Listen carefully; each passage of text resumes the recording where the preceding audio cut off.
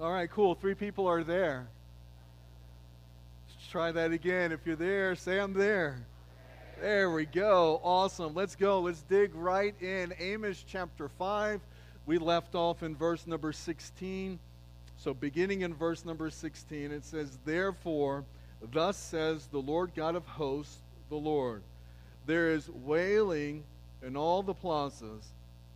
In all the streets they say, Alas, alas. They also call the farmer to mourning and professional mourners to lamentation."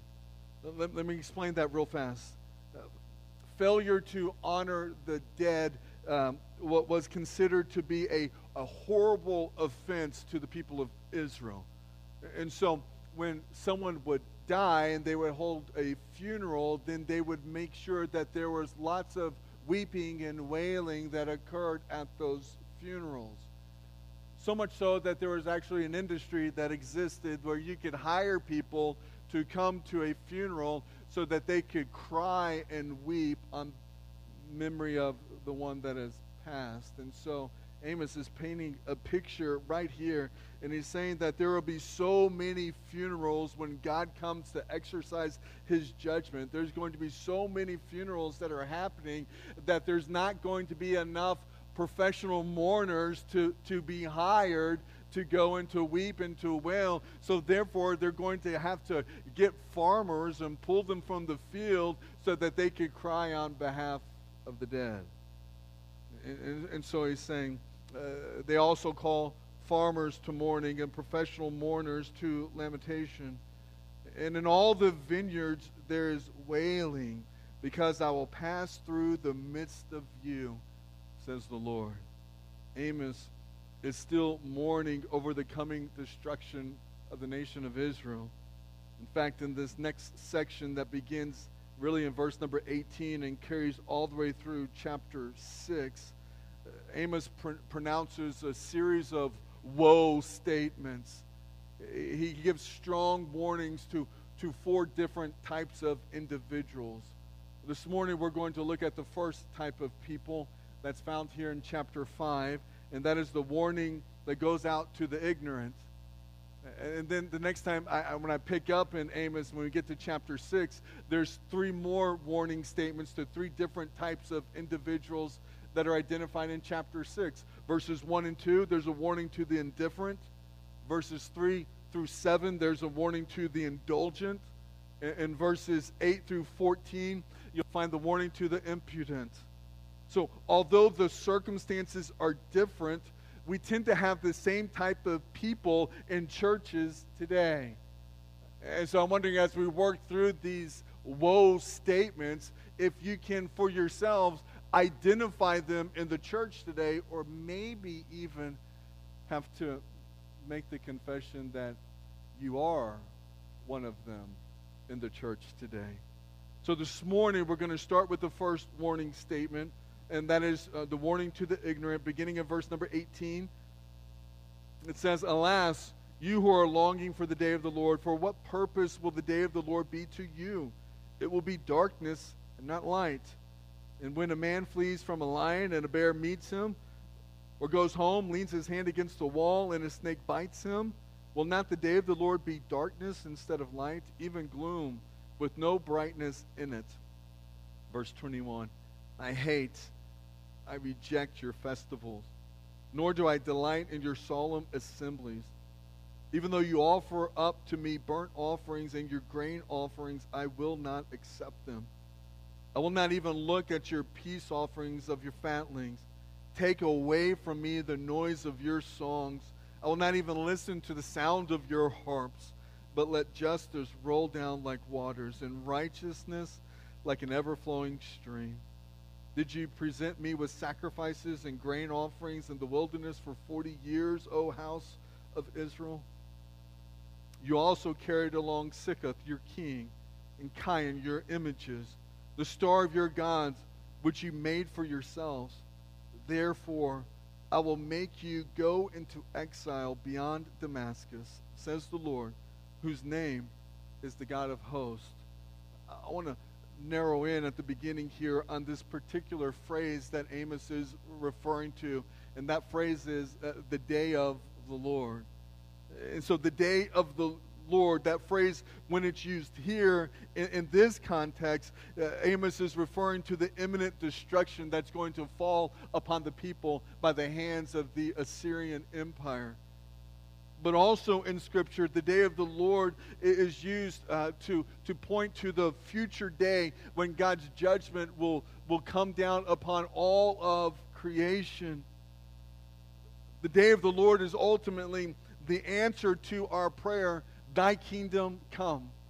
And so it's described in great detail what that day is going to look like when you read through Revelation chapter 6 through chapter 20.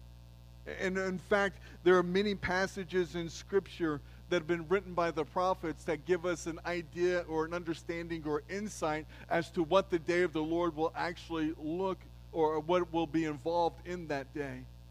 I want to read to you a passage real quick, and this comes from the book of Isaiah.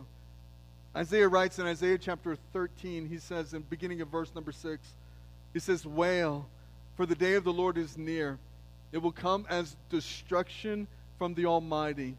Therefore all hands will fall limp, and every man's heart will melt. They will be terrified. Pain and anguish will take hold of them. They will writhe like a woman in labor.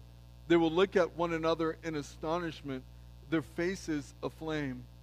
Behold, the day of the Lord is coming, cruel with fury and burning anger, to make the land a desolation. And he will exterminate its sinners from it. For the star of heaven and their constellations will not flash forth their light. The sun will be dark when it rises, and the moon will not shed its light. Thus I will punish the world for its evil, and the wicked for their iniquity. I will also put an end to the arrogance of the proud, and abase the haughtiness of the ruthless." The people that Amos is addressing here in chapter 5, they had a tendency to view the day of the Lord as a time of great deliverance for themselves, and a time when God would bring down justice or judgment to their enemies. And so what's happening here is that Amos uses that term, that phrase, the day of the Lord, so as to be rich in irony. He's saying, like, you're looking and longing and ready to celebrate something that's going to happen, but you don't even know what you're celebrating. You don't even know what's going to happen as a result of God's bringing his judgment. Which means that good theology can lead us to genuine hope, whereas bad theology can instill with us a sense of false hope.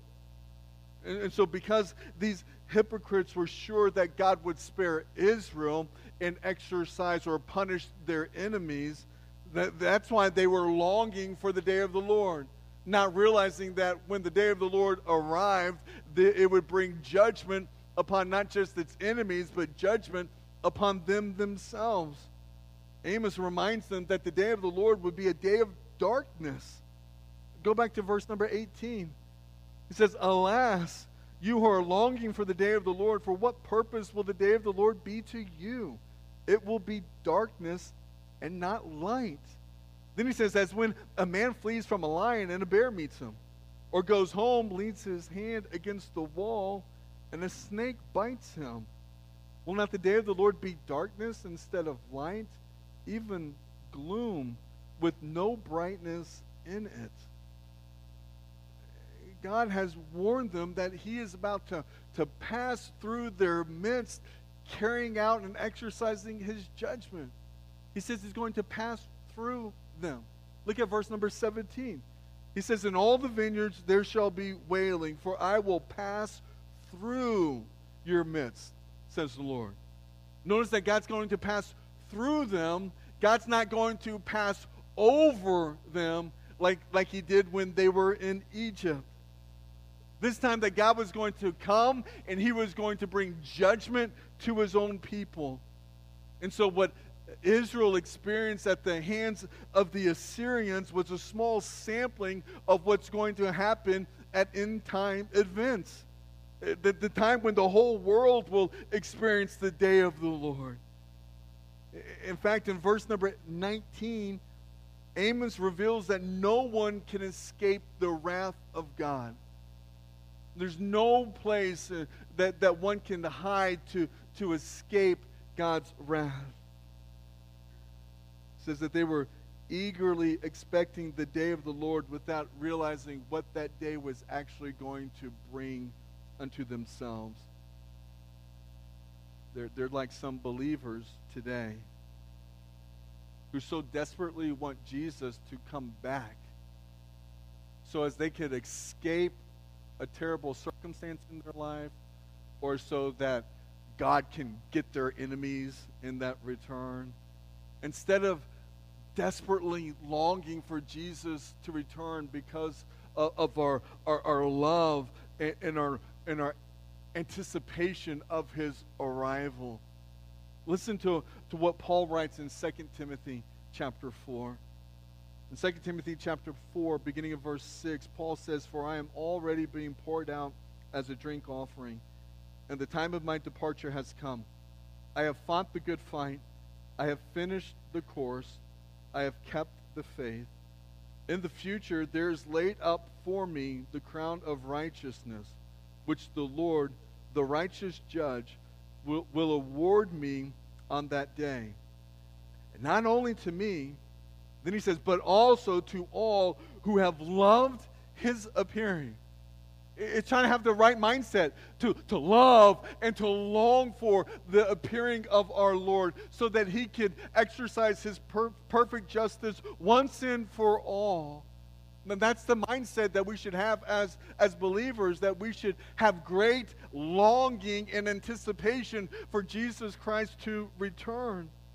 But they forgot what many of us forget, that Christ's return means both judgment and blessing. They both are a part of the equation for Jesus to return. That's why Paul writes in 2 Corinthians chapter 5. He says in verse number 10, "For we must all appear before the judgment seat of Christ, so that each one may be recompensed for his deeds in the body, according to what he's done, whether good or bad." So we'll all have to stand and give account of our lives before the Lord. And so we should long and love to wait for his return. And that longing and that loving should condition with us the proper mindset and how we're to live this life that we're in, so that we can stand before the King of Kings and give an account for who we are and what we've done as we've been waiting and longing for his arrival. Look, Amos looks around, and notice next that he begins to point out the sins of the people that have made them totally unprepared for the day of the Lord. The structure of this next little section, to me, is clear.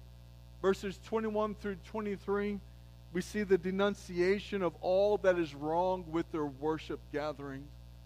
And then in verse number 24, we see the expectation of what results when true worship occurs in the life of believers. So let's go back to verse 21. He says, I reject your festivals, nor do I delight in your solemn assemblies. Even though you offer up to me burnt offerings and your grain offerings, I will not accept them. I will not even look at the peace offerings of your fatlings. Take away from me the noise of your songs. I will not even listen to the sound of your harps. Amos is shocking his listeners, and he declares that the Lord, he hated and he despised their worship gatherings. This is strong language. He says, I hate, I reject. Verse number 22, he says, I'll not accept it. He also says, not only will I not accept it, I'm not even going to look at it. Verse 23, take away from me the noise of your songs. I won't even listen to your harps. I mean, what's going on? Why is he making this strong declaration? He's saying it because it's all hypocritical. It's all fake. It's not real. It's not genuine. Oh, they're going through the proper motions, but they're doing so with improper lives. Their hearts are wrecked. I mean, he says, look, even their assemblies, they're solemn. All right, so it's not this elaborate, over-the-top type of assemblies. No, they're being solemn and respectful in their gatherings. They're obeying the offerings. They're participating in the festivals. They're making songs and they're singing unto God. They're playing the harps. And the end result of all of it, God's saying, I hate it. I reject it. I want no part of it. I don't even hear what it is that you're offering to me. You're going through the motions, and I'm not even going to accept it. I think that still happens today.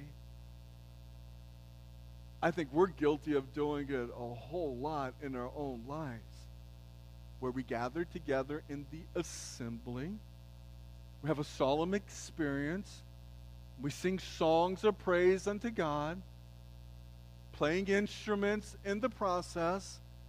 But if we're doing all of that with a disconnected heart from the Father, if we're doing all of that with unconfessed and unrepented sin in our lives, I think God hates that worship. I think he despises it.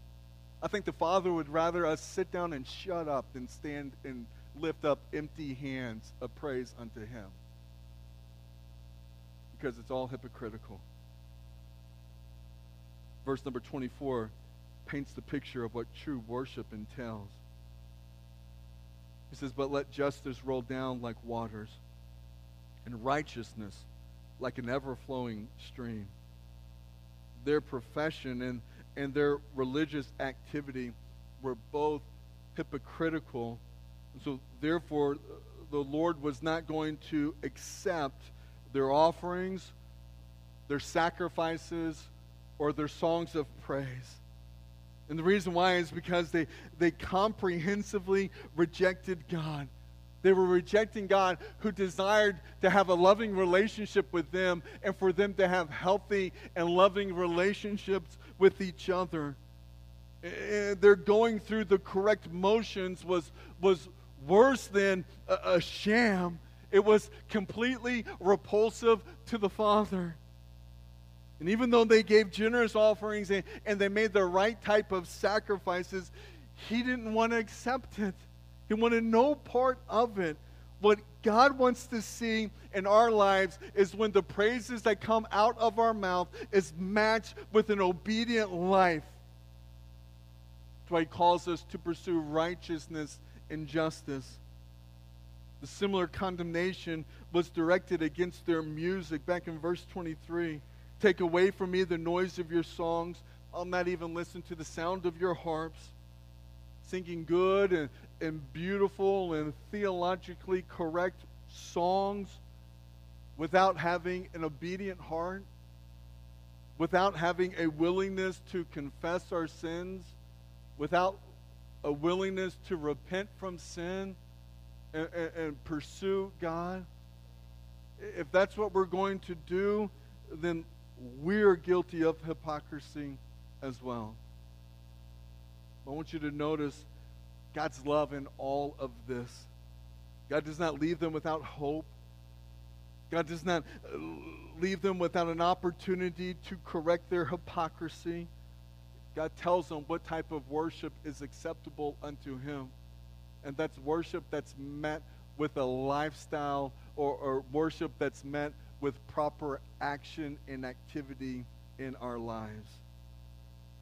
So let justice roll down like waters, and righteousness like an ever-flowing stream. Man, I'm telling you, verse number 24 cuts like a scalpel. Verse number 24 paints the picture of what true worship results in. True worship results in action. No matter how much religious activity we're engaged in, if the end result of our assembly doesn't result in a greater love and obedience to God, if the end result doesn't result in a greater love and obedience to serve one another,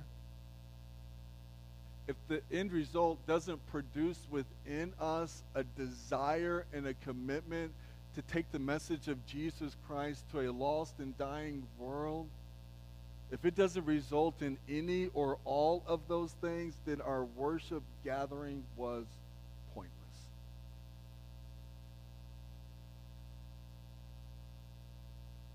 A profession to know the Lord is not enough to make us acceptable unto Him.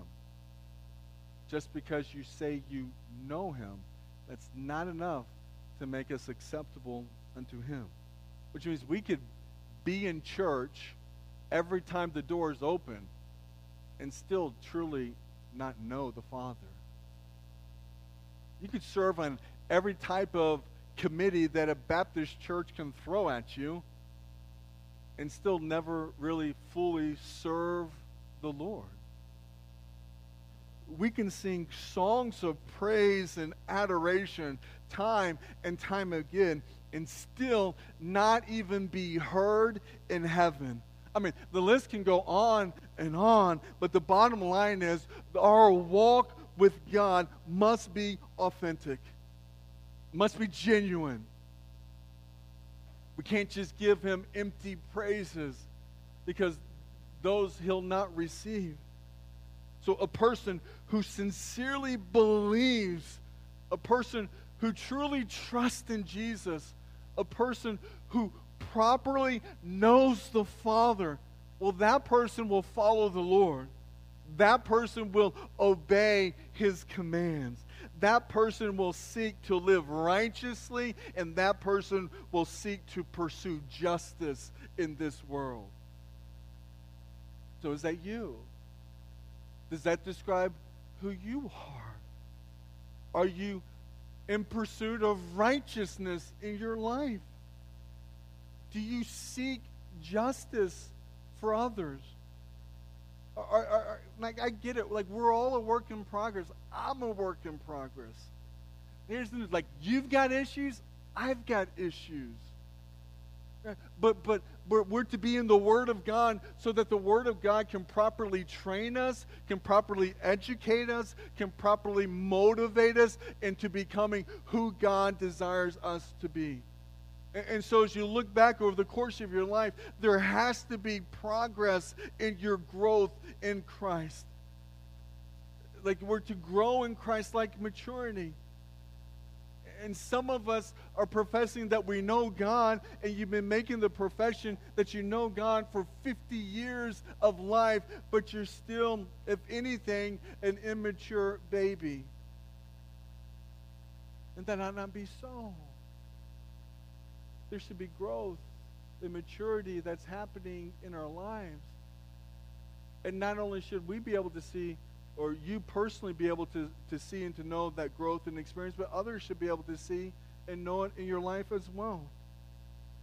Like, here's the thing. If we confess that we know God, if we confess that we believe in the Lord, and yet we continually walk in disobedience to Him, you know what the Scripture says to that? Scripture says we're liars.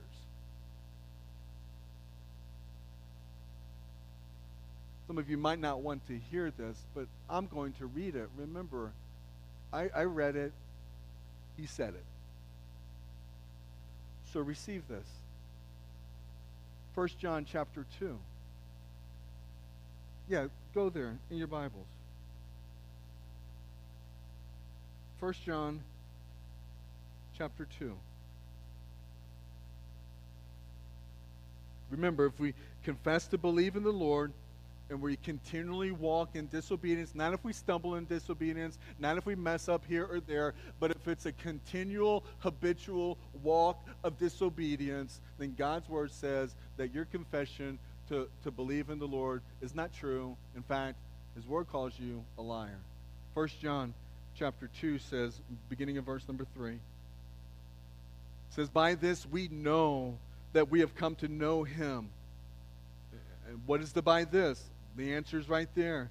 if we keep his commandments. The one who says, I have come to know him, and does not keep his commandments is a liar, and the truth is not in him. But whoever keeps his word, in him the love of God has truly been perfected. By this we know that we are in him. Verse 6, the one who says he abides in him ought himself to walk in the same manner as he walked. Who's the he? Jesus. And so the one who says he abides in Jesus ought to himself walk in the same manner as Jesus walked. So we know that we come to know Jesus if we keep Jesus' commandments. Let's simplify it. What are Jesus' commandments for us? Yeah, okay, thank you. One, he tells us to go and to make disciples. We're commanded to be disciple makers, right? He commands us to love God and to love one another.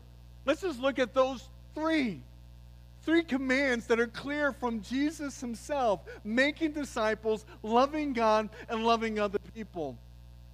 Those should be driving forces in our lives. Everything that we do as a church should rally behind one of those three things. Like if we're doing something and it's not a part of making disciples, it's not a part of demonstrating our love for God or showing our love for others, then we have no business doing it. It's a distraction. And we ought to eliminate it from the church so that we can zero in on the things that truly matter. And God's children are equipped with the Holy Spirit, and the Holy Spirit has gifted you with a particular ministry that God wants you to walk in so that you can do the good works that he created you to do, and the fact that he made those good works possible before the foundation of the world. So as believers, empowered with the Holy Spirit, we're to walk in Christ-like maturity and do the things that he tells us to do. Making disciples, loving God, loving one another. Do you love God? I said last week, and I said the week before, and I'll even say it again today. One of the ways that you demonstrate love for God is loving his word. Because his word, if you know his word, then you know God. You love his word, then it's a love for God. You walk in obedience to his word, then you're walking in obedience to God. If you neglect his word, you neglect God. If you deny his word and his teaching, then it's an outright denial of God himself. So how we handle the word is directly reflective on how we handle God himself. So we're to love God. So we should be loving God by loving his word, by studying his word, by applying his word rightly to our hearts and to our lives. We love God and we love each other, which means we're patient with each other. We're kind to one another. We're loving to each other. We're forgiving to one another. But it also means that we love one another enough that we're willing to step into a conversation that many of us would rather avoid. And that type of conversation is saying, hey, listen, you're saying that you believe, you're saying that you're a follower of Jesus Christ, but I'm seeing this stuff, this junk in your life that doesn't match up with the Word of God. We need to talk.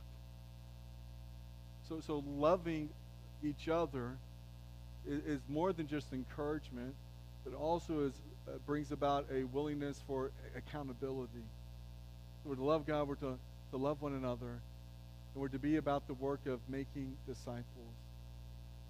And here's the thing that concerns me the most, especially right now in the season of my life, and even the season of this particular church, is when I look at the church as a whole, not just our body, but the universal church, especially the westernized church.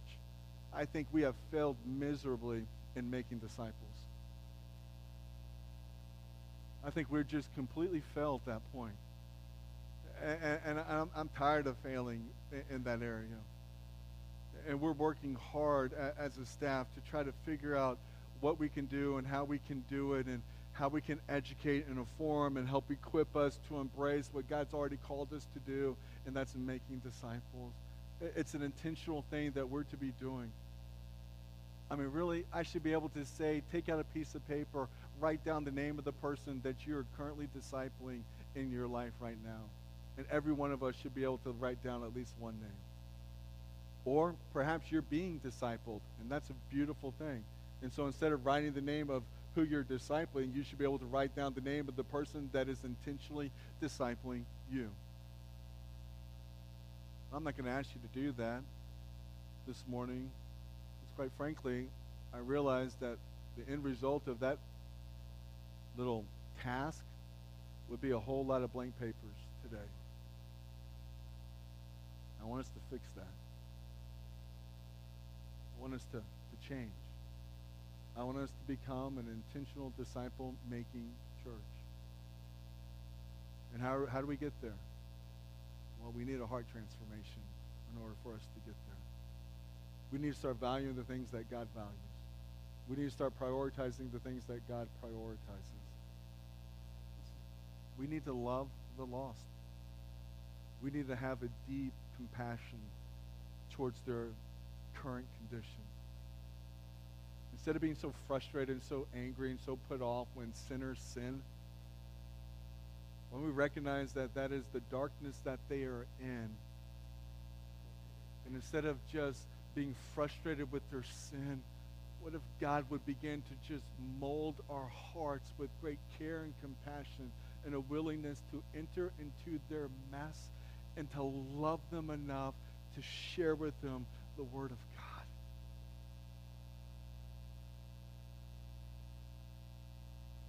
I'm looking down at my notes and none of that was there.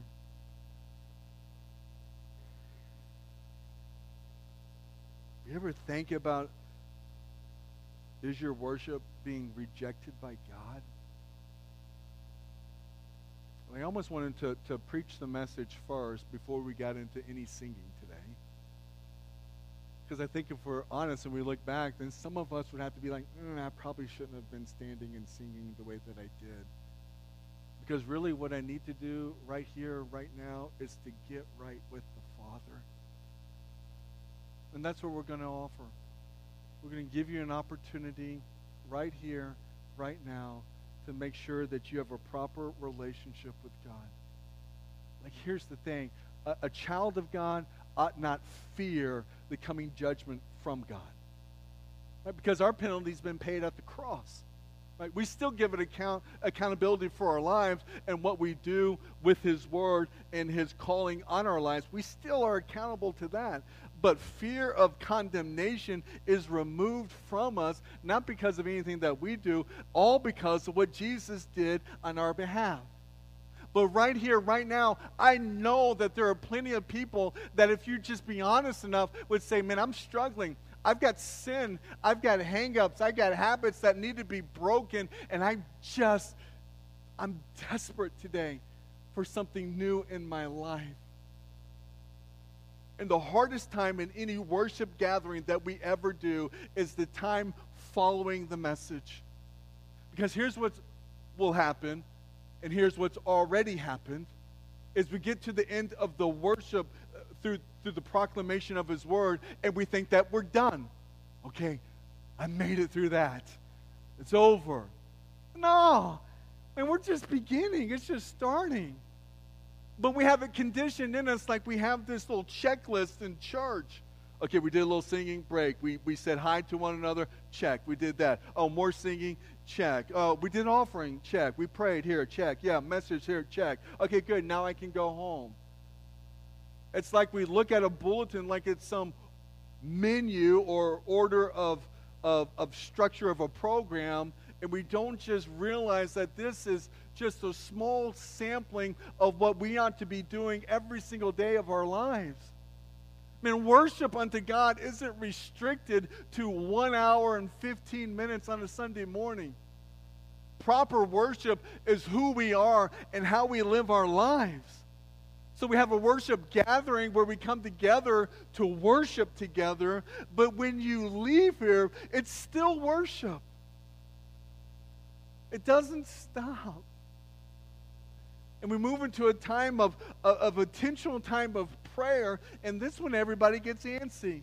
This is when we think, well, okay, we've already gone through everything else. I'm not going to miss anything now. If I leave now, I can go get lunch. And so people begin to start checking out. Like, I know, I see you do it every week. Why? What is more important than spending time in prayer unto the King of Kings? You tell me. This is the time when we take the Word of God that has been spoken into our lives and we rightly apply that Word to our lives and we make whatever decisions are necessary so that when we leave here, we're properly worshiping the Father. And so we're going to camp out in a time of prayer, and shame on us for being bored during this process.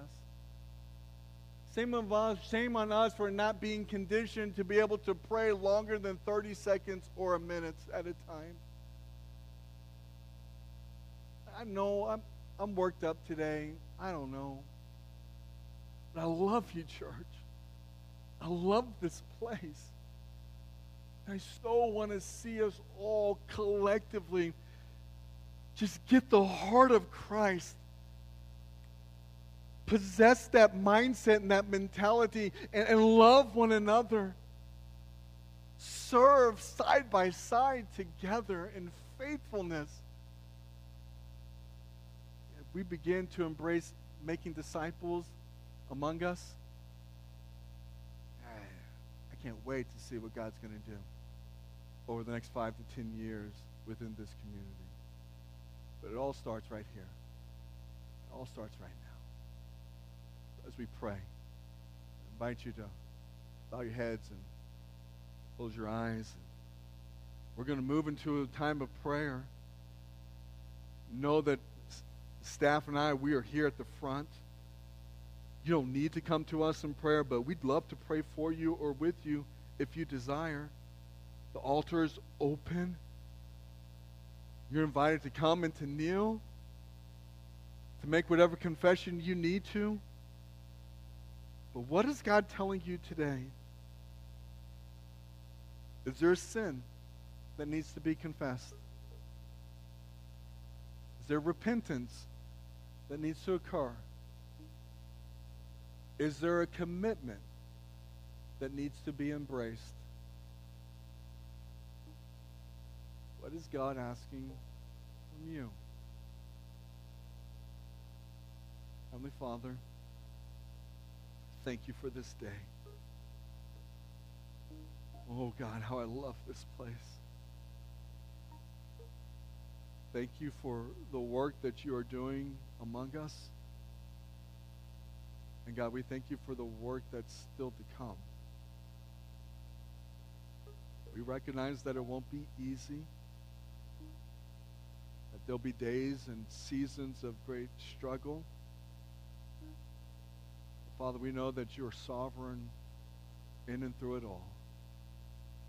Help us to trust you. In this call to prayer, Father, on behalf of your people, I ask that your Spirit would guide and direct us. Help us to make decisions right now that would honor and glorify you. Be pleased by what you see in us all.